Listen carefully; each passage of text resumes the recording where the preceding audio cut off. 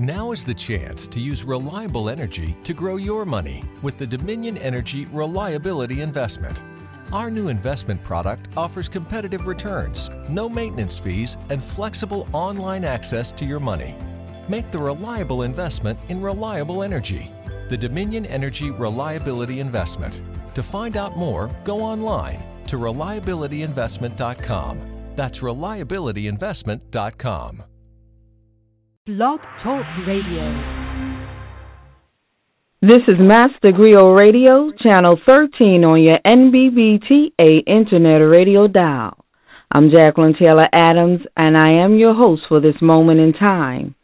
It's time for purpose-driven words, shaping thoughts, building minds, true wealth, communities, and legacies. If my words had wings, they'd fly to you each day.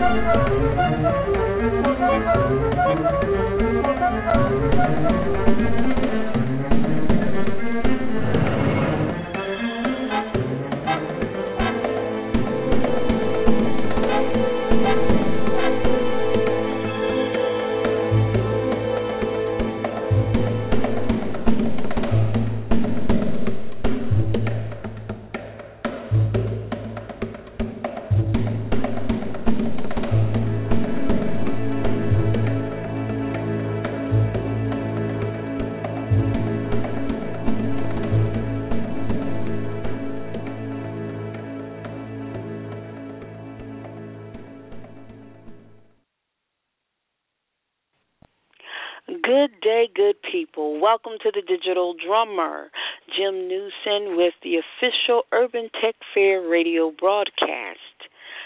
I'm Jacqueline Taylor Adams, and I'm one of your co-hosts for this moment in time. We also have a new co-host that will be coming aboard soon, Ms. Bonnie Sandy of Brooklyn, New York. And we have a great show for you today.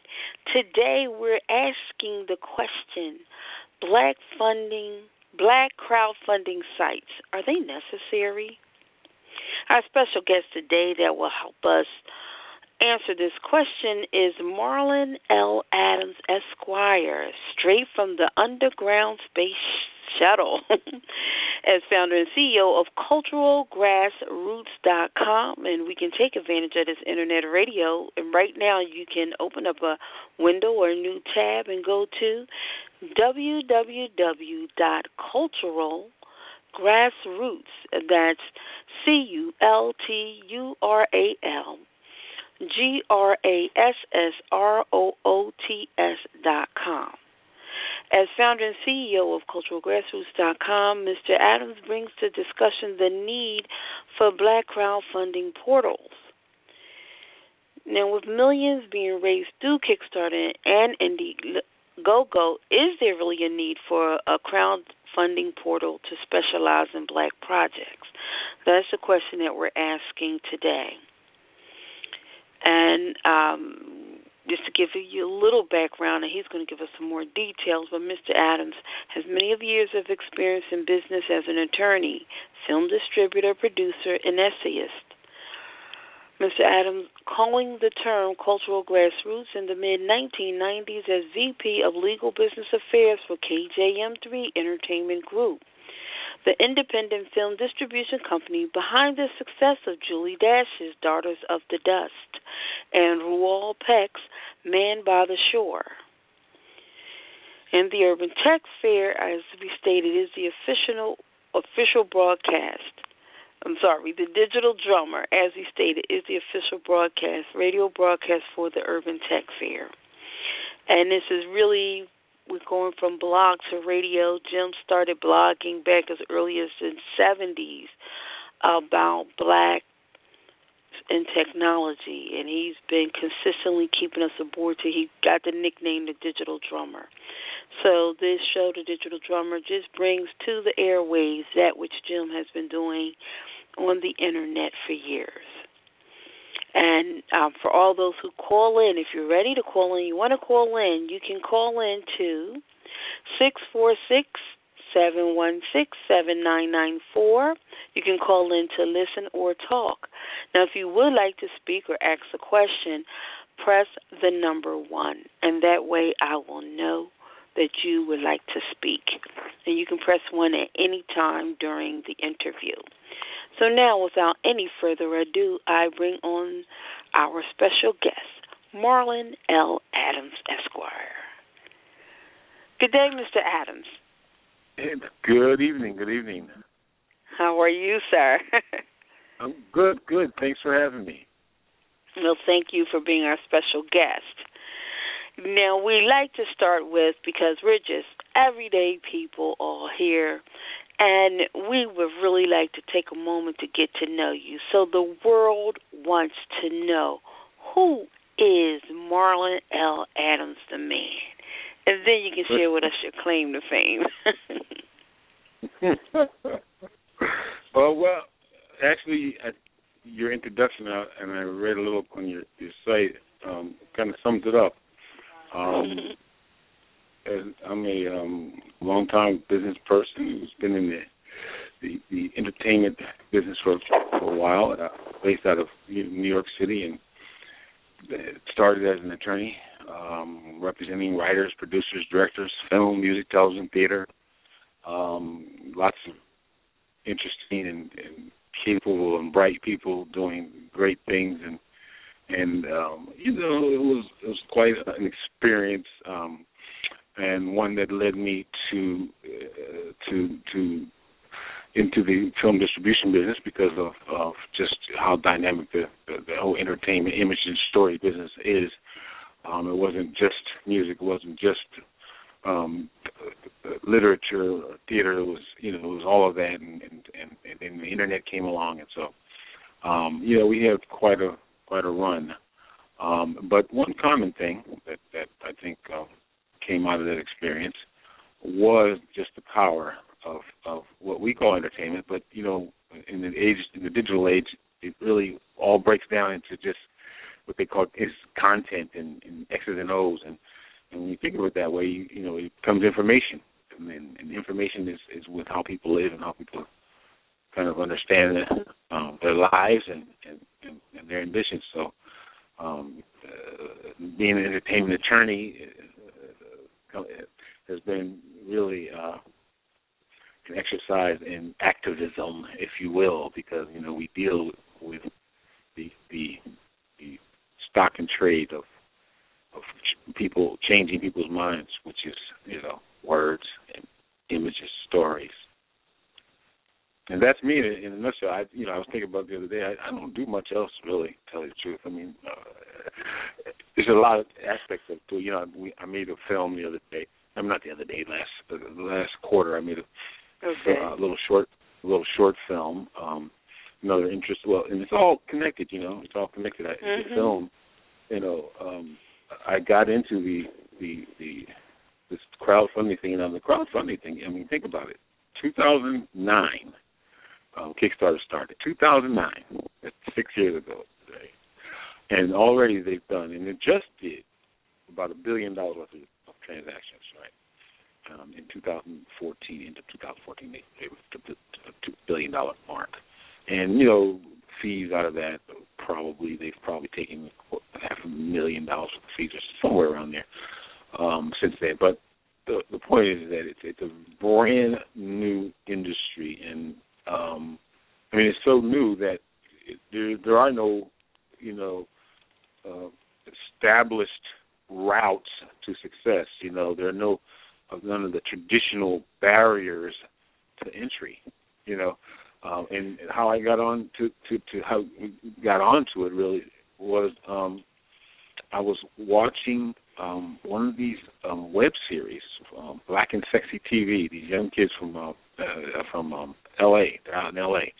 and they literally had a little television studio going there. They had like 4 or 5, 6 shows that they were producing, all web series, right? All the same genre. I mean, it was dynamic, and and their aesthetic was dynamic. It reminded me, what we were. I mean, well, come on. I mean, this is the second, third. This is about the third iteration of the natural hair movement that I've been a part of, in life, right? It's the 70s, and then in New York we did, we had lots and stuff rolling in the 90s, late 80s, 90s, right on up through, and then boom, in 2015 we got or 10 it started again. But it's been, so I was just impressed with what they were doing. It was a continuation of what we tried to do, what we were doing in film, and it was so cumbersome in those days. I think back on the days when we were doing Daughters, and we were in the film distribution business. I mean, you had to bicycle a print, which was like 7, 8 cans, which had to be at least 2 feet in diameter around, and all together they weighed, more than one person could lift by themselves. It was quite a cumbersome business, and you had to do all this publicity that had to be hard copies of this and that. And, we were out there trying to build infrastructure and so that it would be easier and that the cycle can replenish itself, and so that people would be part of that process. And, just in terms on a utilitarian level, people are part of the process of distributing films. We had a publicist. We had a visual artist. We had a guy who would copy for us. We had a street publicity person. We had an events person. On and on, and it was just a whole operation, and each little piece of the puzzle, fed the other piece, and was just one big infrastructure of, and so that, and then, we were missing big pieces of that. We, as in KGM3, but we as black folks who had a black film, okay, let's just be honest, in Hollywood, they have what they call black audience films, right? Yeah. So it's a broader category. It's not just a film with black people in it. It could be a film that they calculate appeals to black people. But generally, they're black films with black people in them dealing with any number of circumstances. It's always pretty melodramatic type stuff that they're talking. You live here too. Yeah. I mean, Tyler and Perry didn't invent that stuff. That stuff's been going on for a while. We used to deal with that. But this is an area where it's expected, right, that you would want to see your own image, that you would want to hear your own story, right? Yeah. It's expected, and as long as and then Hollywood is churning, they do their thing, and they have the whole B market of it, straight to video, straight to Netflix, straight to however people are getting it nowadays, and so that's part of it. But so when I saw that these folks were doing what we were trying to get started, we were trying to lay the ground for the part of the puzzle, because as an attorney, I was representing a lot of people. I mean, lots of people, a lot of smart people. We were in this, just lots of. I mean, the whole George, I'm losing his name, but over at the public theater, there was people like Susan Laurie Parks, Carl Hancock, Russ, So I mean, it was just we had just a lot of people, good talent around it. So and then my partners were coming out of arts administration. Women Make Movies, AIVF, Association of Independent Video Filmmakers, television syndication, and all these people, right? And each running into what we were doing, we were seeing the same kinds of issues, right? And part of that was getting the story to the people that were, the stuff that was being made, getting it to people, the good stuff that was being made. But ultimately we came to the realization that it was the stuff that was getting made that was the important piece, and that that everybody was really on their own getting stuff made, and they had to do it any way they could, mortgage their house, any way but what was traditional in Hollywood in terms of independent films, which is you go out and you raise it from the industry, right? And more of that came along where you could get video deals and they give you a certain amount of money you can make, get something done, and there was you could add up the money in there for these what I call urban ghetto melees films. That's what I call them. there was 3 categories of films that they made: ghetto melees, it was the urban melees, coon comedies, and these up from slavery type panegyric films where somebody is saving you or facilitating you saving yourself, that kind of stuff. And that's what they did. That's what they did well, and it went over. And some of it was better than others, And then every once in a while, a nice, really good independent black film would get through, or a well-done Hollywood film would get through, or all sort of Hollywoodish. But I remember when After Daughters, there was this is right before Daughters, right after Daughters, it was House Party. This was Spike Lee's out there, and Spike was doing his stuff. Spike's stuff was all pretty good in the beginning. She's Gotta Have It, was probably the best, I thought, of what he was doing at that time. And then you had a couple other good ones come out, but there was a whole diet of this stuff that was it was just crazy. And so we were like, we could do much better than this. We could do much better than this. And but that was it. And we knew the people who could do better. We had relationships through our different roles. We knew people who do. And my partners had a relationship with Julie Dash and Charles Burnett and Neusom and all these people out in Hollywood who were really just kind of doing their own thing. Neusom ended up doing a lot of stuff with the Cosby Show. He was director of the area. Charles, did a few films for Disney and so on and so forth. But so we were seeing all this, but we all kept stumbling at that creation moment, right? So when I saw these kids, these young folks from Black and Sexy, I just said to myself, my God, I sent them some money, and I called some people. I said, we can do this. Send these some folks some money. Let's get this. And in fact, let's send them a bulk. Let's bundle some money so we can send them a bunch of money, and we can have a conversation with them about what they're doing. So because we've been out here, we did some of this stuff. We can give them some tips, but we can also, maybe be helpful. But and when I started doing the bundling, it dawned on me. I said, damn, I could do this whole crowdfunding thing. And, the whole idea of a site came up because the idea that we could be the producers, that we could fill the hole that was the biggest gap in what we were trying to do back in the day when we had daughters, was the funding for the supply of films. KGM3 Entertainment Group couldn't survive ultimately as a film distribution company because there was no product. There was no product that was being independent product that was being produced.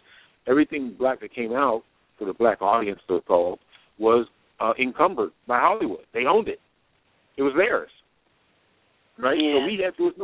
So we couldn't get part of the industry. We had no part of an industry in something that, images and stories. Now, albeit those images were kind of retrogressive in our mind, but that was the moment we said, damn, this is what we have to do. And so when I saw Black and Sexy, I said, this is the opportunity to continue along the lines of where we left off. And that led to the idea for the crowdfunding and the idea that we need a site specifically for that reason. Specifically because the kind of films we want to see, right, the three-dimensional images and stories from the African diaspora, right, that's not going to happen in Hollywood, right? That'll happen every once in a while. That's an event type of thing for them. Every once in a while they'll do something they think is really deep, on the stairs, whatever. Like, okay, whatever, but that's not, what we think is all that deep. It's your money, you do what you want, but here's the opportunity to say, this is what we think is deep. Here's the money. Okay. Here's what we want to see happen.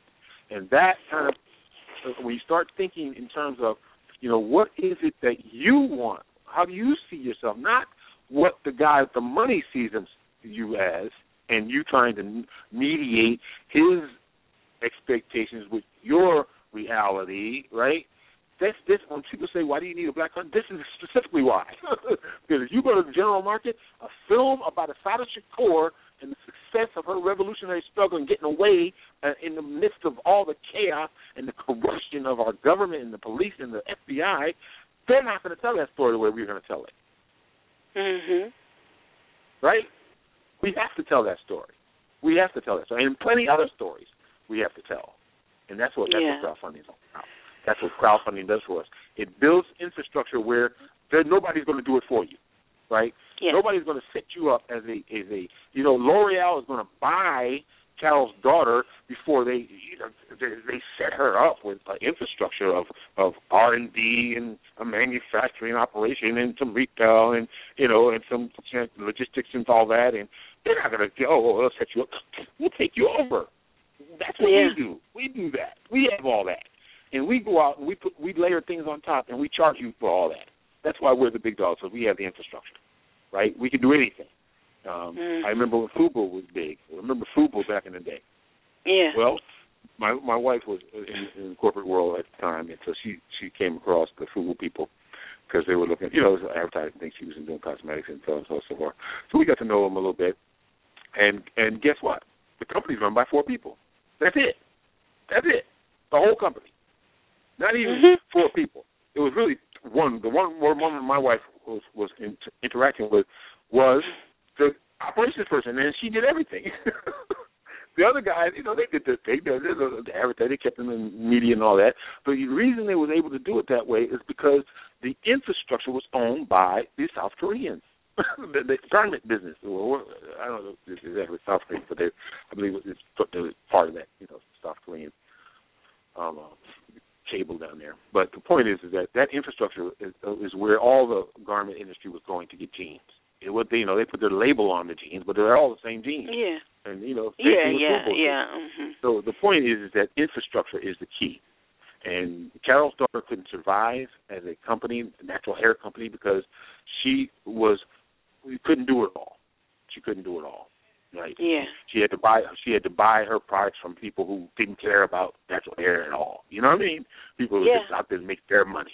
But she had to get into stores where people didn't give a damn and in fact didn't care but didn't really want you in there or didn't do anything to help you be in there. So that's the kind of those are the kinds of things where you really specifically need to have your own capacity, right? If you're trying to do general market stuff for general market people, fine, you got to be part of what's going on out there. If you're doing some specific things where you have a competitive advantage, then you need to get in and find a way to dominate that whole infrastructure. And that's where money comes in, the startup money, the seed money, the capital to provide for our people who are building infrastructure, people who are trying to be in this kind of business. Great. Now, Mr. Adams, we do have a question, but before, real quick, we go to the question, I just wanted to ask you a couple little questions, and we're coming right to you on the 310. We'll be right with you. I just did want to ask you first, where are you from? New York. New York, okay. This helps us get to know you as a person. So you were born and raised in New York? Yeah, I was born in Brooklyn. Right. All right, another Brooklyn. Oh, gosh, Brooklyn's in the house. Okay. All righty. So you being around entertainment. And went to all schooling, all my schooling. I went to NYU for undergraduate, and I went to community law for law school, and practice right there in Manhattan, and did all that there. So I'm a New York person. All righty. So after we had this question and come back, I do also want to talk about, the fact that there are several black crowdfunding sites. So where do we get past having a whole bunch of sites that are doing little business till we can really, begin to produce? How do we convince each other to support one another? And then how do we build real infrastructure that we're not building businesses, like you said, off of one end, but we don't own the core infrastructure. We're not doing the manufacturing, and we don't have a real vertical paradigm. But we're going to talk about that later. First, we're going to go to a person from the 310. Hello. Hi. My name is Tonya. Hi, Tonya. How are you? I was wondering if that was you. Great. I'm glad that he's going to be on a little longer, and I really wanted to find out a little bit more about who he was, what company he represents, because we believe in infrastructure also, and we're actually creating a business incubator, corporate infrastructure for our African American community.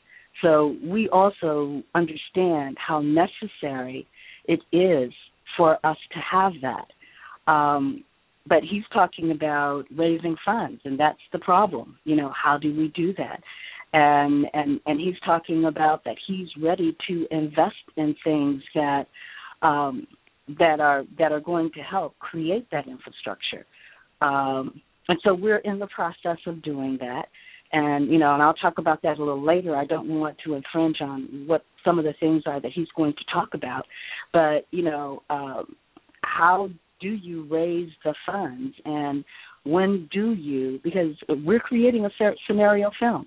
We understand that our folks have got to see what it looks like in order for us to continue to move forward, and we need funding for the scenario film that's showing us winning in the future by doing it the correct way, by having a true infrastructure that works.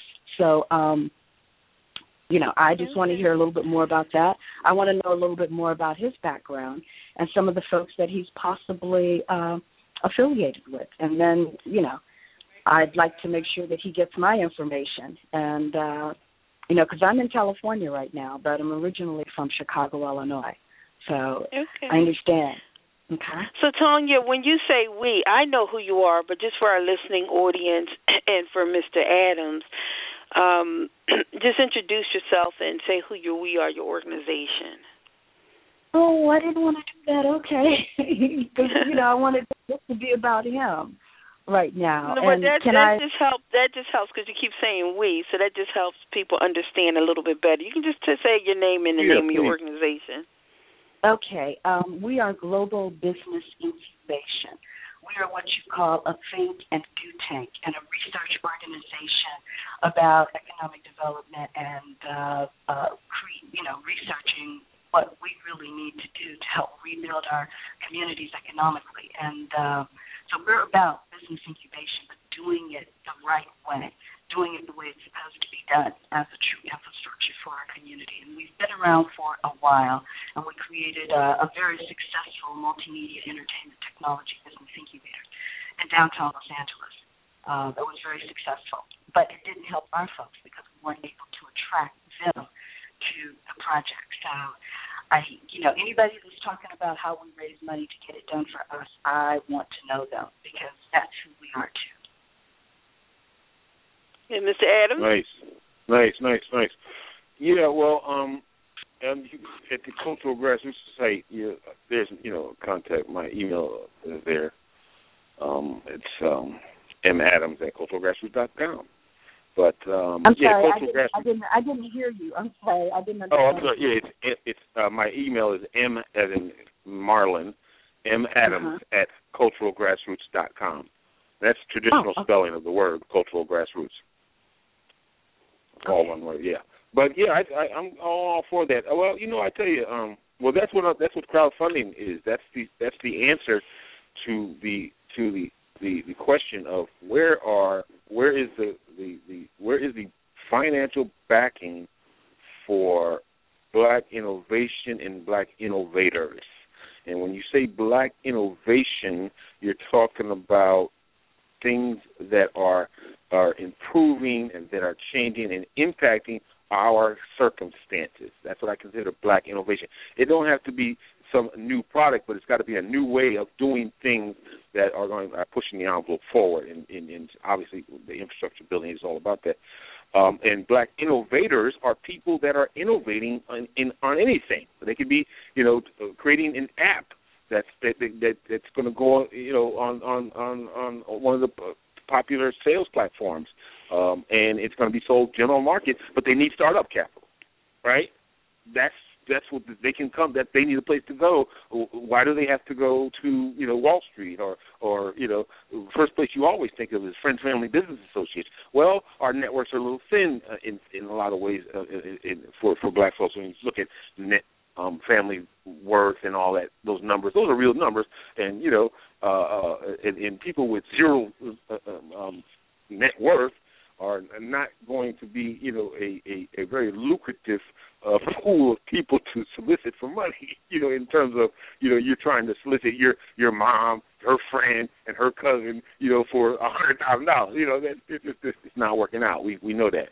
Crowdfunding is the answer to that problem. Now it's your mom, her friends, and okay, you had an email list of 300, but they all went to Cultural Grassroots and joined, and that's a community of 50,000 of people who all really came for the same reason, because we're looking for the opportunity to support Black innovation and creativity on our own behalf. We want to be first in. We want to be the angels for our kids when they're coming up with great ideas. We want to inspire creation of great ideas because they know we're here. All right? They heard that Cultural Grassroots has 150,000 people sitting on there waiting for good ideas from Black folks. And so now they're out scurrying around thinking, You know what? One thing? Yeah. Can I just want to say one thing. Go ahead, Tonya. I totally understand innovation, and I totally understand what's necessary and what's needed. The Silicon Valley was built and based on 28 business incubators that supported those great young people with ideas.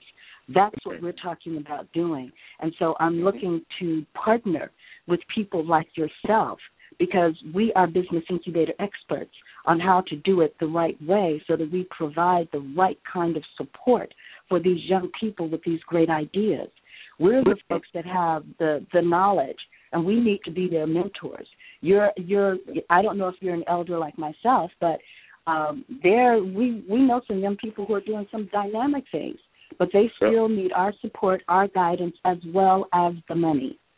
And so I'm looking to you because I need to figure out how we get the money. We have everything else, and we need support from folks who understand. I mean, we have to create it ourselves, and we all have to own it. So that's what we're creating, and I don't have a problem with sharing all of our information with you. Yeah, I like the incubator idea. I really like the incubator idea. Yes. And they're local, and they're because they're right in the communities that they're serving, and the good thing about the crowdfund, because an incubator could crowdfund some startup capital. Okay, here's what our plan is. We're serving this area. We've got we've been in business for a certain amount of time, and we've already helped various businesses get up and running. And here's some that are doing their thing, and so on and so forth. Yeah, you can make a case for helping to get a project off the ground or an infusion on something. But crowdfunding, is not the answer to operational capital. It's really not that it's set up that way so far. Right now, it's really been effective at getting startup capital, giving people the money to get these projects off the ground, up and running, getting very specific goal-oriented things done. So, but like I said, it certainly can be applied in terms of projects that you're doing, like maybe discrete little pushes that you're making in certain sectors or something. You wanted to crowdfund some startup. Well, I'm not sure how it would go, but I can see that working. But one of the beauties of crowdfunding, and you let the crowd, what we've determined, and there's been, as you might imagine, this is a burgeoning industry. It's beginning, and there's lots of academics in it now, and they're doing all kinds of studies. And one of the recent studies found that the crowd is as smart or smarter than the professionals at picking winners and avoiding the things that are not going anywhere. So, and the levels of fraud are very minuscule. Nothing, like the scaremongers on Wall Street are trying to make people believe. But the point is that the crowd is very smart, right? And this whole open, transparent, transactional thing is it doesn't get any better than that. If you go to Kickstarter right now, you can look up any project, future or past projects that are there, the ones that have gone on, and even if they failed or they succeeded, and you can find out everything about it, what the promoter did, what the video looked like, all the people that, not the names of the people, but how many people contributed, how much money, and you can do all the math and find out how long it did, and you can learn a lot of information about what happened there, and you can see, why people might have supported this project or not. It's completely open and transparent, and people are making their decisions based on what is plausible, right? What looks good? What makes sense? Do these people look like they know what they're doing? Have they had a track record? They're doing those, making those decisions, and they're coming up with winners. I read a statistic that last year, I think it was out of the I know it was some number of projects that had been funded. Over 40, I think it was over 45 companies had been established, corporations out of projects that started as prototypes and products. 40 or 50 companies have been started. This is what the promise of crowdfunding is, and what we have to really start to begin to focus on now. Kickstarter is the one big dog. Okay, there's a bunch of other ones out there. Everybody's segmenting the market based on their little this or that. Indiegogo is the second in command around in the States, but in the UK, they're way out in front of us because they're actually getting to the point where they're allowing unaccredited investors to get equity. That's what we need, where we're trying to move here in this country, and that we have the framework set up for it, and we're just waiting for the sector to finish those rulemaking. But we have to get, as black folks, we have to understand that. We have to be scientific about the marketplace itself. Culturalgrassroots.com. I don't want this to sound, will come out the wrong way, but the concept and what we're trying to do it's not a general market concept, okay? Because there's lots of people out there who are driven corporate media's expectations about their life and their ambition. It is. That's the world we live in. We know that. Lots of black folks in this country are driven by that, right? And something like this, what we're trying to do here, probably not going to be the kind of thing that they're going to be attracted to, okay? This is something very specific to people who wake up every day trying to figure out, we can do better, right? And they see themselves in the we, because everybody knows that we all individually have all kind of capacity, and black folks don't have to prove to anybody that individually we got all. We go from presidents to astronauts. We've done it all, right? What we haven't done is we proved as a group that we can compete with these other groups that are competing hard in providing support base for their best and brightest. Because right now, our best and brightest work for somebody else. They don't work for us. And that's the dynamic with the crowdfunding can help us change. Now, Mr. Adams, I guess just to the whole audience, one thing I would like to say, and for us to look at this large picture. Now, Mr. Adams contacted us, UrbanTechFair, because he's on our email list, and he got the Social Digest, and this was the solution cast that we did about funding our own Silicon Valleys. And so he was saying that's right on point. That's where he introduced cultural grassroots. I looked it up, and he said this would be a valid conversation. I said, well, great. And we're getting the conversation started here, and then we're actually going to do a solution cast in April to follow it up, where we can do, a video and get in a little bit more detail. But one thing I just would like us to look at as the audience, and where I feel probably the Urban Tech Fair, where we hope to fit in, is that we need to establish our own ecosystem. Everyone else, there's an ecosystem, and one thing cannot exist without the other. Now, the one thing that I like most about what you're saying, Mr. Adams, about cultural grassroots is that it is for the person that says, I want to be part of the solution. This is what we talked about when we were saying about funding our own Silicon Valley, and why we brought that up, because, yes, there are people with startup businesses. They want to know how to get VC funding, how to get this and that. But the whole thing is why it's so hard to compete, because they're competing amongst people, of course, who are funding their people from their own community. Mm-hmm. And they're not within that community. Now, they may have a good, viable business idea and they'll go for it, but if there was a pool of funding of people from your community, it would be easier to obtain funding, because you're not competing, at a deficit. And it's not even an issue of prejudice, but, hey, I know these people. They're from my community. I relate more to them. I connect more to them. This is my culture. So chances are I will fund things that represent that first. And so the problem is we as a group, we're not having established our own pools of funding. So what we're looking for, what are all of these solutions where we can? And one thing they talked about, angel investors. In the solution cast, they say angel investors are probably the best ones to go for, even before you go to VC. Your angels is the pool. And that could be a crowd of people who want to start an investment fund. Then maybe these crowd of people say, hey, let's all go here to cultural grassroots, because we're not going to be funded. See, that's weird. Like a lot of people that even attend the solution cast are ones who want to be funded. But you can't be funded unless you fund. Like you can't receive anything with a closed hand. So, so we need people and all come together, and then everybody wants, hey, what about ours? What about ours?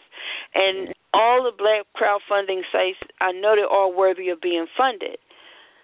The difference, what I like about the structure of cultural grassroots, his focus is the people who want to help. Hey, we want to put some money together. We want to fund things that help in our society. This is our goal. There are not even no projects on there yet. This is the established goal, is to create a pool of funding. So that's the first thing. Right. Our goal is to create the pool of funders. There's no money being asked for at culturalgrassroots.com. Culturalgrassroots.com right now is a proposition. It's a proposition. It is not a portal yet. And I can put this portal up. It's just like everybody else put up a portal. I can put it up myself, but that's not what this is about. This is about us coming to a consensus around the need for us to take this kind of collective action, that this mechanism is there for us, and that we are gathering in one spot to actually take this kind of action, because like I said, this is not it's not a general market proposition. So when we get this crowd together, we will be able. It's about going forward in a like-minded crew of folks to get specific things done. But the point about the whole, I just lost my train on that one. I was trying to make the point about the ground up, building it from the ground up. It's not a top-down thing. It's not somebody putting something out there and then throwing something out there hoping you come, and because it's new and it's fun and it's funny. It's not. It's very new, and if you look at going, like I say, it's a blog on the site. There's lots of articles about different aspects of the industry, but check it out, because there's different studies I've got listed in that. There's been a plethora of studies, but you won't be surprised to find out that yes, people do. And there are studies that show that people do fund people that they relate to, that come from the same background, they have the same experiences. It makes sense. It's human nature, and that's where the rationale for black crowdfunding comes from. But that's also where there seems to be a breakdown. That we have got to, we entrepreneurs, us creators, innovators, people who are out in the mix trying to be about it, being about solutions, we've got to come to a consensus around a site. Because if you put in black crowdfunding right now, and you'll get about 3 or 4 different sites, and if you go to those 3 or 4 different sites, what you will find is that they are defunct. They no longer exist. There are no more black sites that exist right now. Cultural Grassroots is the only site that is still surviving. All the other ones are dead, except there's one called BBnomics. It's not dead, as in like you can't get anything when you put the name in. You'll get something, but it's the same static page.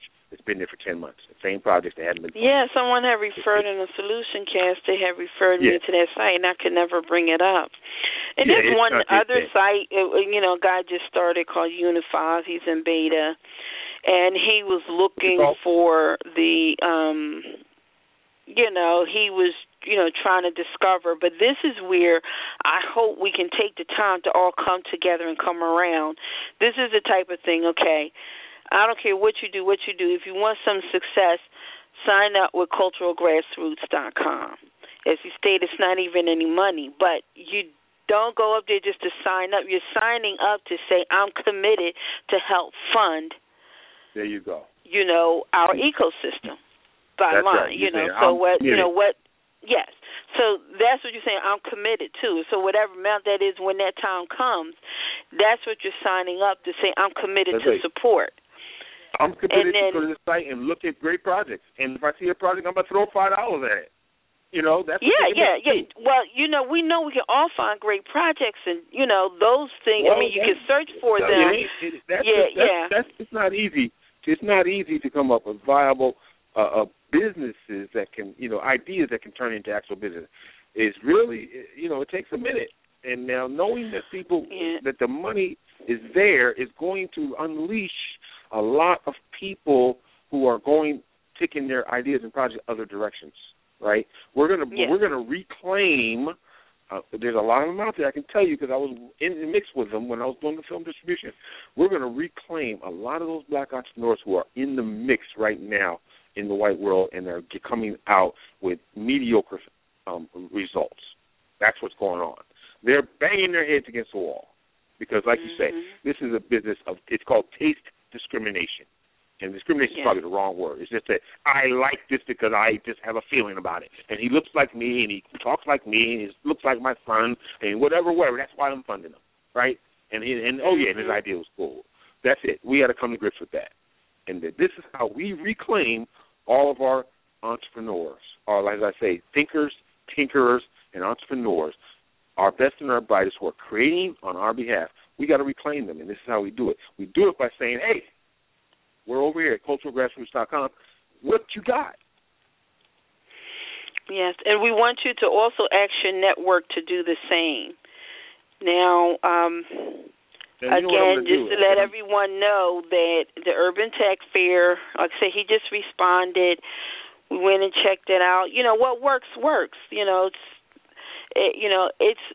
It's to be honest, when it comes to Black crowdfunding, because I've been studying it for a while. I'm a marketing business strategist.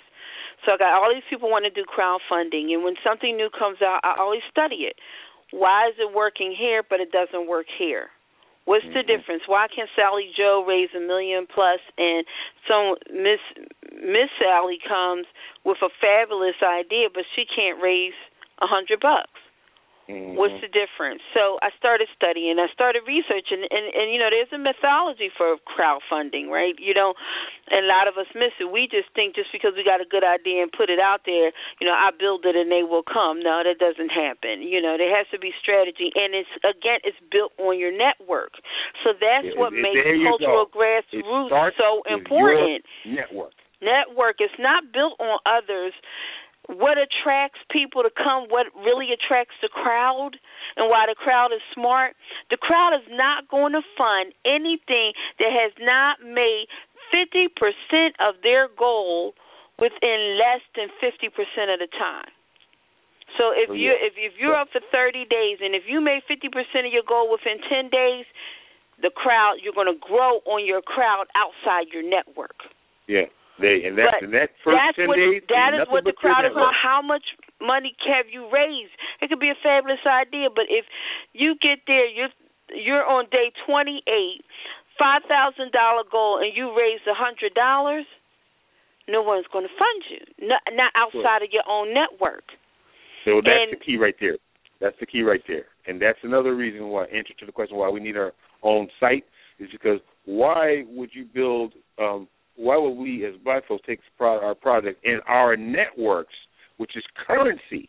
Remember, our networks, that's the currency in which this whole thing works. Why are we taking our networks and giving money away to Kickstarter or any of the other platforms for, you know what I mean? So if you're in this thing for you and trying to build some infrastructure, then it just makes sense that you take your currency, your networks, and you plop it down somewhere where we're all plopping our networks there, and they're sitting there, and they're not waiting for just, I know Marlon, he has some good ideas every 3, 6, 7 years. I'll wait for him. No, I'm going over a place where these people they're waiting because they know lots of Marlins, and they're all waiting for those Marlins to come with those deals. So we've just grown those in networks of people who are of supporters. We've grown it exponentially by plopping them down at culturalgrassroots.com. That's all we're doing. We're sitting them there, and we're saying, we're here, what you got? And then you have great partners like Tonya. This is where we have to learn to collaborate. Now, other solution casts we did right before the Silicon Valley, which was our second one. I mean, funding your own Silicon Valley. We did was lessons from the hack graveyard. So people go out and have all of these hacks. They had this great, technology, innovation, whatever. They come up with great ideas. And then, 6 months later, there's actually a place they go where all of this great technology is just laying there. It's just there. Mm-hmm. It hasn't been developed because they don't know how to take it from an idea, concept, or from, even a product to a business. Mm-hmm. And so that's where the incubation becomes so important, so that you don't go, because what happens is a lot of people, they go to hacks, they get these ideas, they win the money, then they take the money and they do whatever. But their only thing is about going, some people, that's how they make their money, is going around winning hackathons. And they're not necessarily interested in building anything. So you wind up with this massive hack graveyard, or either they do it and they don't know how to move from that point of the idea, maybe winning a competition, to actually building a business. And so that's where the business incubation becomes so important. And so I like the incubator. Yeah, it's an opportunity for us really all to come together. And when you talk about being from New York, now I'm talking about Harlem, not necessarily Brooklyn, but I know it works all around there and within our communities. And now all the problems we may say we have, I'm telling you, up in New York is where you can find, and maybe small communities, but there are people with money that will support, and they're true black networks. And like Marlon's one of them. He knows, like, hey, I saw this. You went, first thing what you said, hey, let's stack some dough. You had a network of people to go to. Dr. Barbara Ann Tier, who passed away a few years ago, but she founded the National Black Theater, and anybody black in acting can all tell you they've been through there. All the greats and everyone has been through there. And you can't walk through Harlem and not come through some black great who you just, it's just part of being there. But when we have a theater here in Philadelphia, when we started performing, at first we paid for our room and all separate, and we had to go to Jersey and, because we couldn't afford to stay in New York. And we said, well, can you, the next time we negotiate a contract, performance contract, like we wanted to put the stay in there, for the hotel stay and all. They said, fine. Well, Dr. Barbara and Tier found our own 10 brownstones. So they were able to put us up, and then when we wanted to eat, instead of per diem, we got a card. And there were restaurants over there on 125th Street that we could go to and eat. The Juice Bar, across the street from there, they closed down, but there's New Orleans-style food. There's the Black Chinese restaurant a few blocks away. But we could go any of those establishments and eat. And of course, National Black reimbursed those, but they had a network. So whatever our needs were, that was one of the only times we could go outside of where we were, go to a black theater, eat in black restaurants, be housed by, our whole experience within our own community. Right.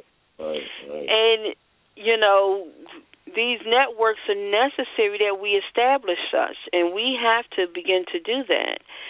And that's just what's important. And so sometimes I don't think we value the networks we have, even if it's small. But I think the first thing people do when they go to CrowdFund, they hit social media and reach out to all these people that don't know you. People that see me like, why would I want to fund you? I don't know you from a can of paint. You might have been my friend, but you never said boo to me until you needed some money. And, but there have been things I've funded just because. Well, good ideas attract, good ideas rise to the top. And, but again, they were doing well. Even though it was a little bit of money, I funded them because they were doing so well. They were close to their goal, and whatever I could do to help get them over, I would do that. So, it's a strategy when you're actually crowdfunding, but for all of those, I'll speak on Mr. Adams' behalf, and he obviously has the knowledge of keeping up with the crowdfunding industry. The articles are there, so that's a good place, because if you really want to be successful in crowdfunding, it really helps to learn the industry, what's going on, what are the strategies, because even as you signed up for crowdfunding, and cultural grassroots, you sign up and you're a funder, when you go there and who you're going to support, or if you want to have a project, you still need to be able to know how to best do it. And so it just helps, when you learn, and to be able to go to one place, because I search all over the internet, so to be able to go to one place and find information on the industry, it's just really good. So, that's my piece. It's part of the ecosystem. It's adding to the solutions, and so everyone, just go join the action networks to do the same. So Tanya, you have anything to say? I was listening, and you said that you've been studying crowdfunding, especially for Black folks and African Americans. And I've looked, and I haven't seen our folks raise the kind of money that everybody else is raising. And I guess, that's like because you said, of the lack of our. I said it's like we don't study. You don't study the industry. I studied it because I just do that. Like when people started building websites back in the 90s, that's just kind of what you do. But maybe because I'm a person that I've been hired to put systems in place. If I'm going to develop a system, I have to understand all the dynamics.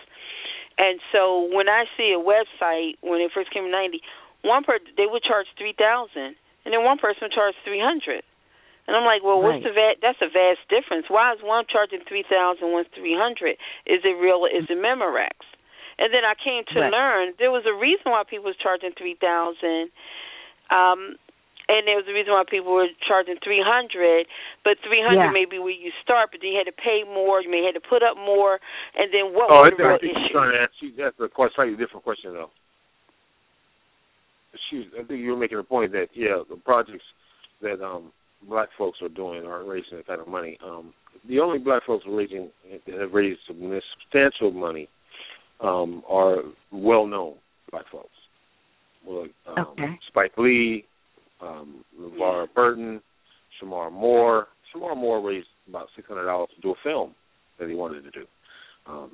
He originally wanted to raise about $1.4 million on Kickstarter, but that didn't work out. He didn't come close to his goal.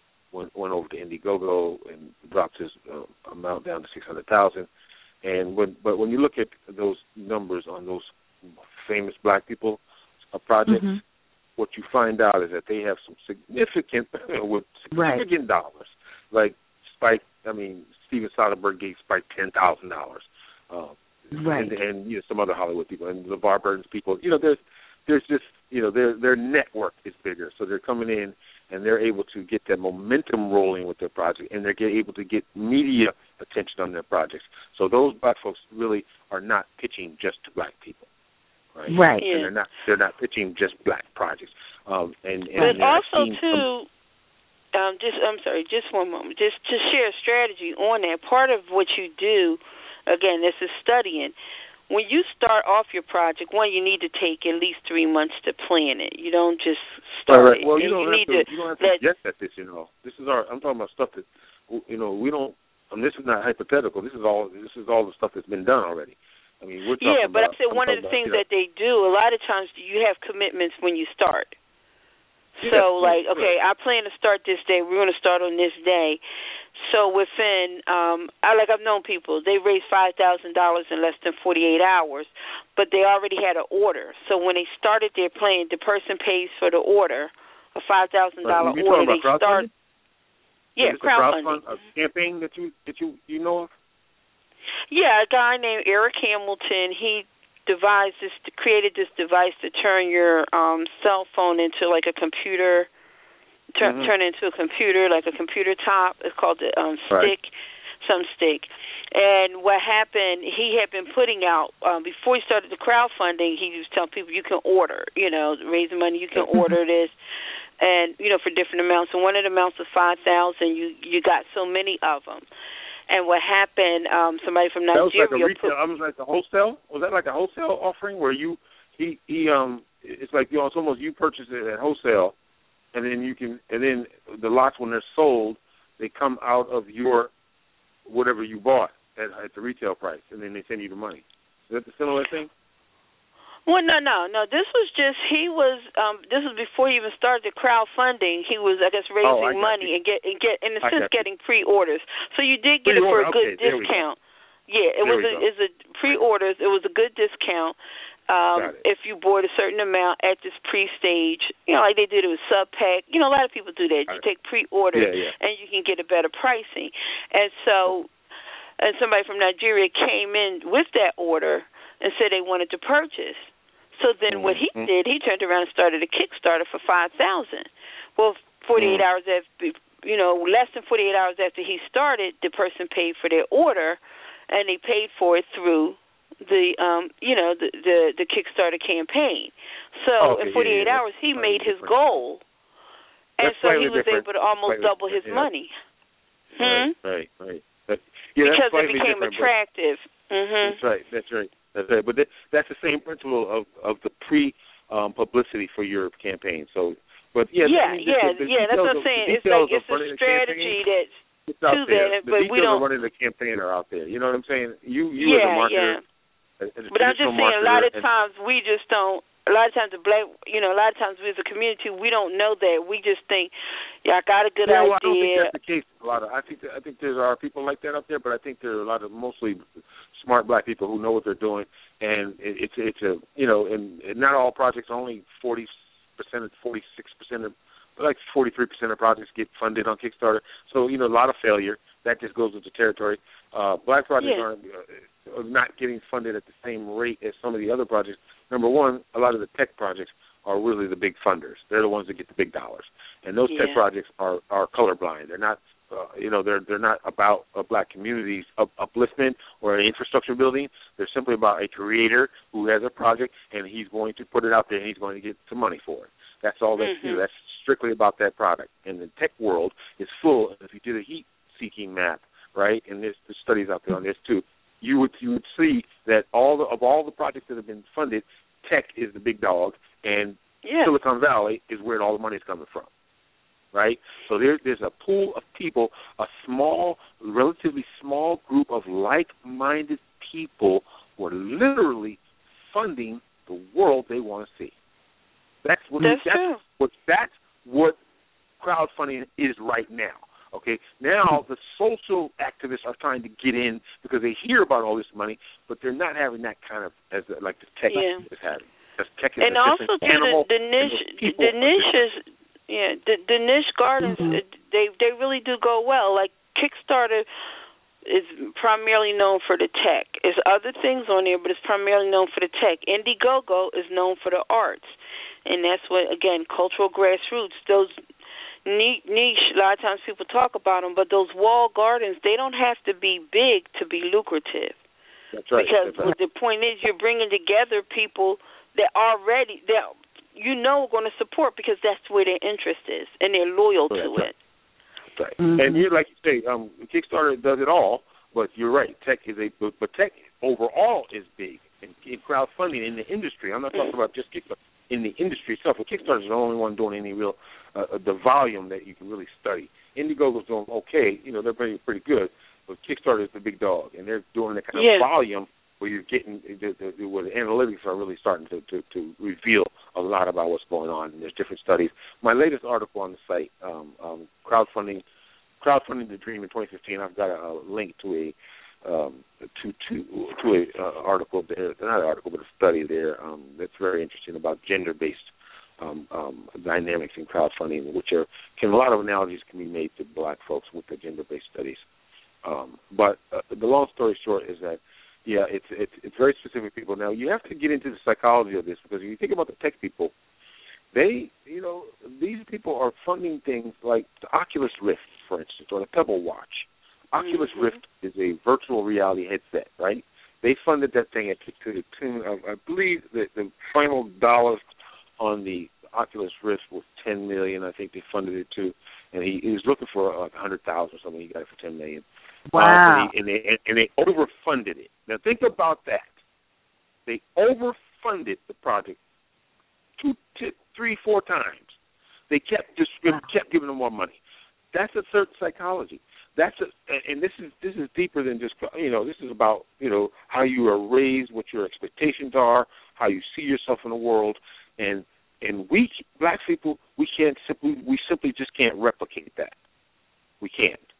Not just out of the back, because we have a lot of damage that has been done to, psychologically, and that kind of like optimism and forward thinking is just not going to express itself economically the same way for us. What I'm finding is black folks are having a hard time with crowdfunding because they don't hear anything in it for them. They're saying, well, what am I getting? Why am I giving you $5? Oh, a T-shirt. I want no damn T-shirt. What am I getting? Well, no, you're getting the satisfaction of knowing that you can now go to a black and sexy TV and watch something that you enjoy. You go to Netflix, you go to the movies, you go anywhere, and this is where you're consuming this stuff. And if you want to see stuff that relates to that reflects your life and ambitions, then you're going to have to put the money up. Put $1 up, put a couple dollars up. That's what you're getting out of it. Well, when you were talking about film and telling you were talking about doing the descriptive film, I think the one thing we really need to come up with, and guys, I can't draw a straight line with a ruler, but I have great ideas, okay? So any artists out there, I could use some help. But we need to do an infographic as much as possible, and even a short film showing the idea, not showing, but showing how dollars recycle themselves. Intellectually, we speak. But I'm talking the everyday person. I'm talking about people from in my church and all. And believe you, my church is a place you'll come by, and there's a black Jesus in the stained glass window holding up a sign that says, I love you, the deaf sign for I love you, because we're a deaf ministry. But we're very, you come in and all the shepherds and all will be black painted on the murals on the wall in the foyer. So, with that kind of church, and still with being that kind of church, and as different as it is, I would hear people talking about, that's a black business. Just things they're saying to say they won't support black businesses. And then I've had honest discussions, people asking me, what difference do it make? And they're not being smart or facetious. They just don't really understand when you talk about recycled dollars. Because one person was honest enough to say, I don't know what you mean by recycled dollars. And so you have to show them how, okay, if you support a black business that is in your neighborhood and they hire black people, because this business is in your neighborhood, or because this is a black business that's sustaining itself, now that they can keep up their home. If their home is in a black neighborhood, that goes for property values. And so instead of the property values going down, the property value can raise and go up. They can keep up their home and establishment. And because chances are they're black, they're going to put their money into black concerns and things that affect you, whether you live locally or globally. So those black concerns that you have that you will notice politically that other people don't have, this is a more likely person to put money or fund it and support it because it's within their interest. But if this person can't eat, if they can't survive, they can't hire black folk, they can't support their housing, So, and that expectation. We have a big problem. We have a big problem. You know about the study that the family, the husband and wife, the sister and brother did the study, and they lived on trying to buy black for. I know her personally. Yeah, she has a group. Fans of the Empowerment Foundation, yes. Right. So what, what she's making money on right now? Talking to white people. Telling them about her experience and trying to come up with some old gimme program about, we'll help black people be black people. The truth of the matter is, and people don't want to really hear it, but the bottom line is that we have to be strategic about our entrepreneurialism right now, because unfortunately, we've surrendered most of our life to the corporate providers, as it were, and there's very little that you can competitively reclaim okay, in your everyday life. So a black business who's just out there, there's nothing going to be special necessarily unless you've got something special or you're doing something particularly special. And there's not really much on the low end that's particular to black people unless, I can see a guy coming because black women always talk about, jeans not being tailored right. So I could see somebody coming out with something that's really specifically tailored to a certain, a predominant body type within the black community. I could see that kind but of. But also too, right, there are experiences that a lot of times, but we don't promote it. Like I know some dynamite black businesses, but they can get in their shell, but they don't promote. Like when I go. Whenever I can, period. If I have a choice, we're not equal, talking about the individual black business. That's the point. Yeah, but I'm just saying, we're talking about that business. We have to get past the individual black business because the individual black business person has to compete in the marketplace for themselves. Now, strategic businesses are like if you're in the natural hair care business. Now you're talking about a business where you are actually in a position to not only be the retailer but can be connected to the R&D, right? Okay, or be you've got so we can actually get in at that level. If you want to get into grocery business in New York City, you're going to get your supplies from the Chinese folk. Yeah, that's the bottom line. I know. So you ain't gonna survive, and then guess what? You being black ain't gonna help you. Ain't just that all the vendors in Philly on 50. The vendors in Philly, I'm telling you, they go to New York to the Koreans and get all their stuff. That's the wholesale. And everybody black knows you got to go to the Koreans. So guess what? They going to the Korean too. Because you can't win that battle. You can't win that battle by yourself. You can't win that battle by claiming, I'm black, come over here and patronize my stand. Well, your stand is not competitive. And that's just the truth of the matter. You're probably going to have to charge a little bit more, right? Yeah. And your stuff is going to be, your produce is going to be around a little bit longer because the cat down the street is, he's part of that network. Going back and forth to New York. Yeah, and they get it a lot cheaper, And they get it a lot cheaper because they're part of all advertising. And the Philly wholesalers, they get their stuff from the same. When I go to New York, that's where the Philly wholesalers get their stuff. There you go. Yeah, there you go. But we have to be smart about this entrepreneurial thing, strategic entrepreneurialism. So this is it requires. So maybe that's to be part of the topics when we go to the solution cast. I think definitely we say crowdfunding, but how do we be strategic about it and how do we, really leverage it? It's a point to become part of the ecosystem. It's definitely how do we use crowdfunding to help us build an infrastructure of self-sufficiency in the strategic opportunities that we have. Images and stories is strategic because nobody can tell a black story better than the black folks. Nobody wants to see a black story more than black folks. That's a business we should dominate. That's a whole infrastructure from financing to production to distribution to sales and marketing. We should dominate the whole business of producing black images and stories, to film and television to books and plays. There should be nobody does it better than us. Definitely.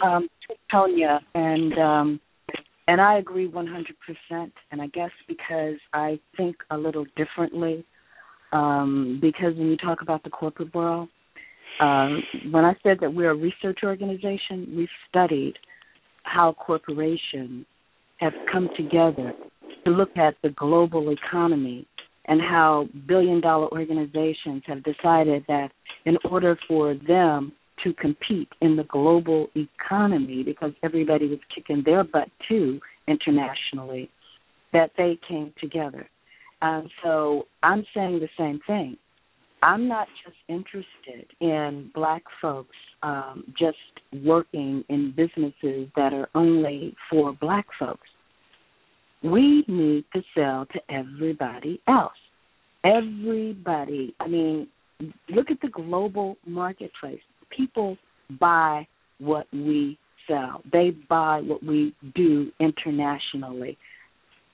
So, you know, the infrastructure. We do definitely have to be on the end of that. Right. But exactly. The infrastructure that I'm talking about is about the businesses that are there cooperating to compete on the global marketplace.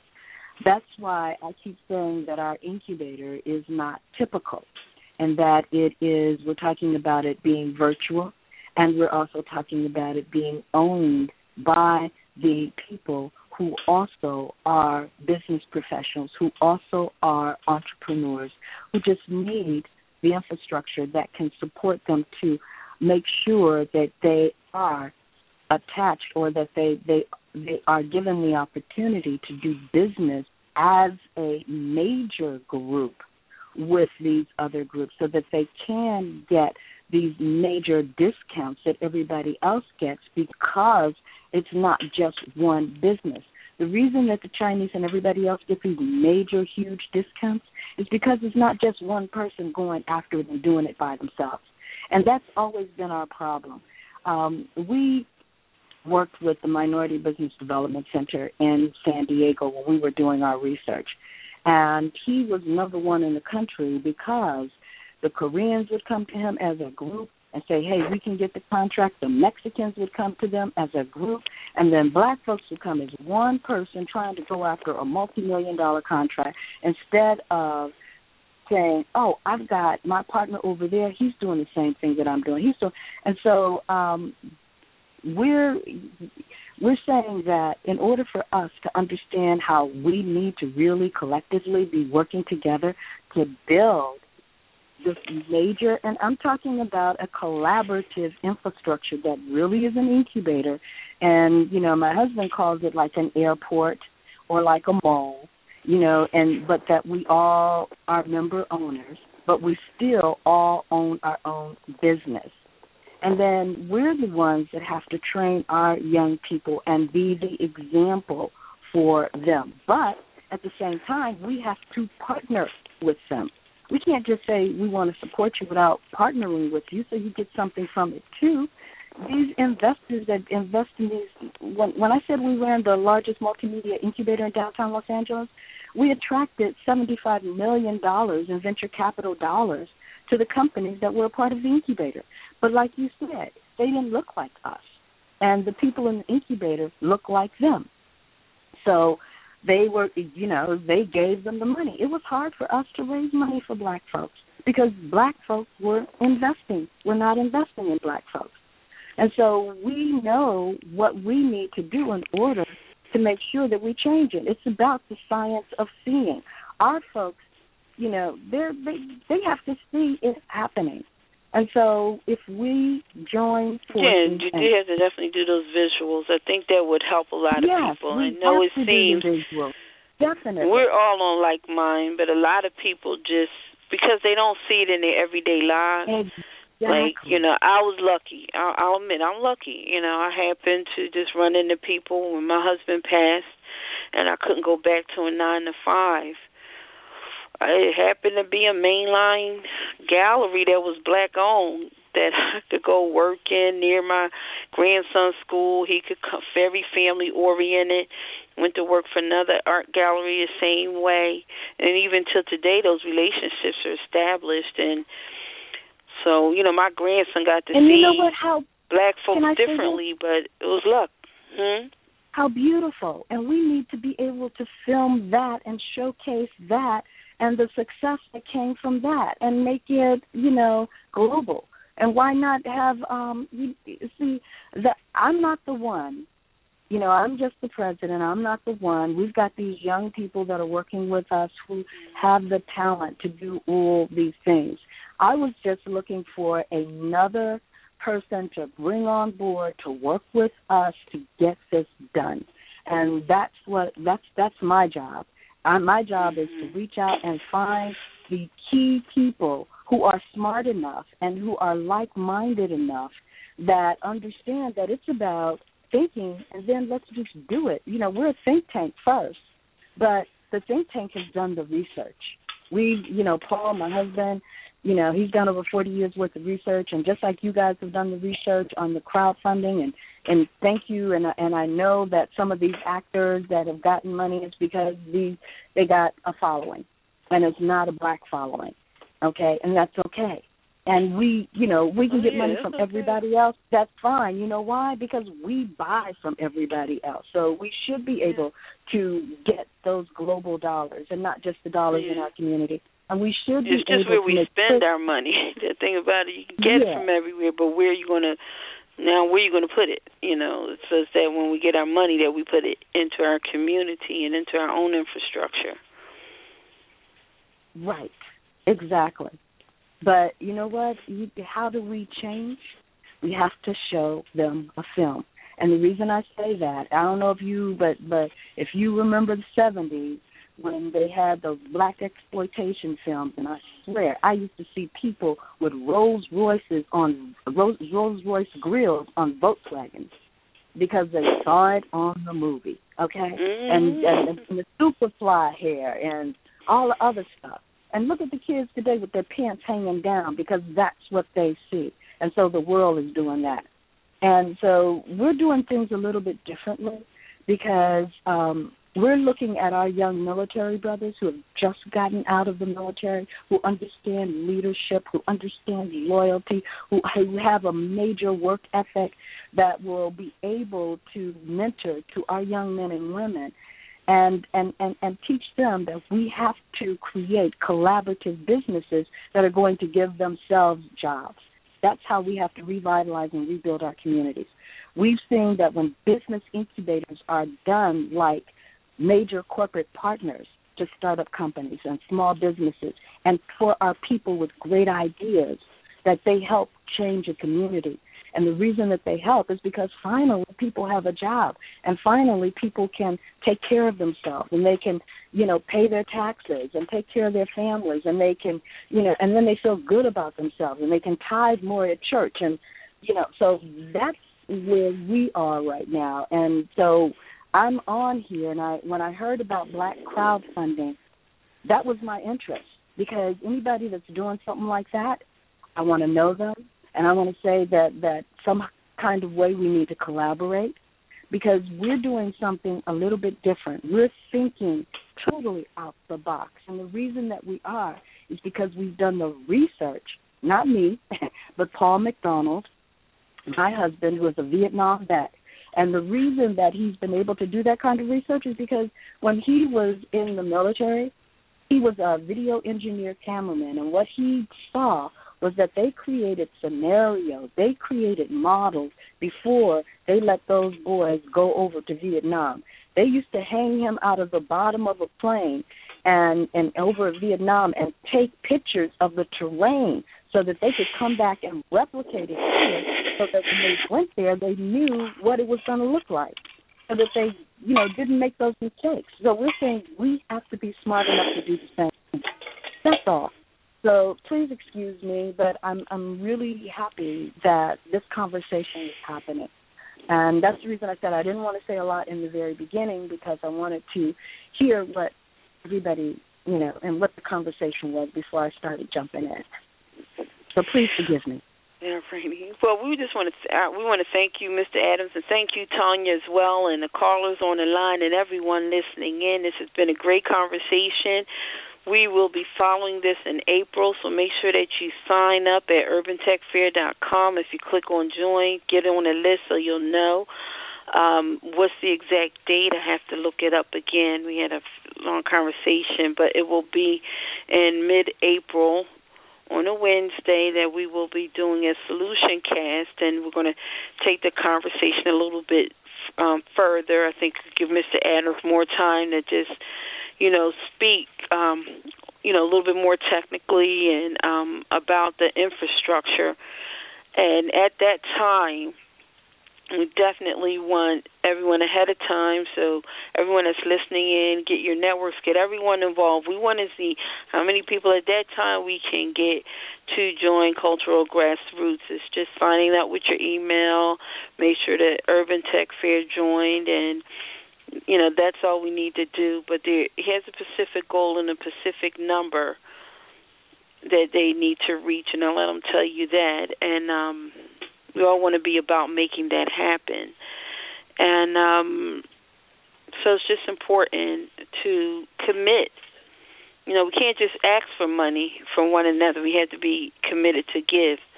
So if you're committed to, I'm going to, financially support to help build our ecosystem, whatever that may be, whatever way that may be, this is a way that you can make that commitment. And then once you commit, and then when opportunity comes up, you have the opportunity to choose how you want to support it. But that's all we have to say here. So I am going to let Mr. Adams close us out, give us his call to action, whatever he wants us to do next. And you have 30 seconds and the whole world listening, Mr. Adams. What would you have us to know?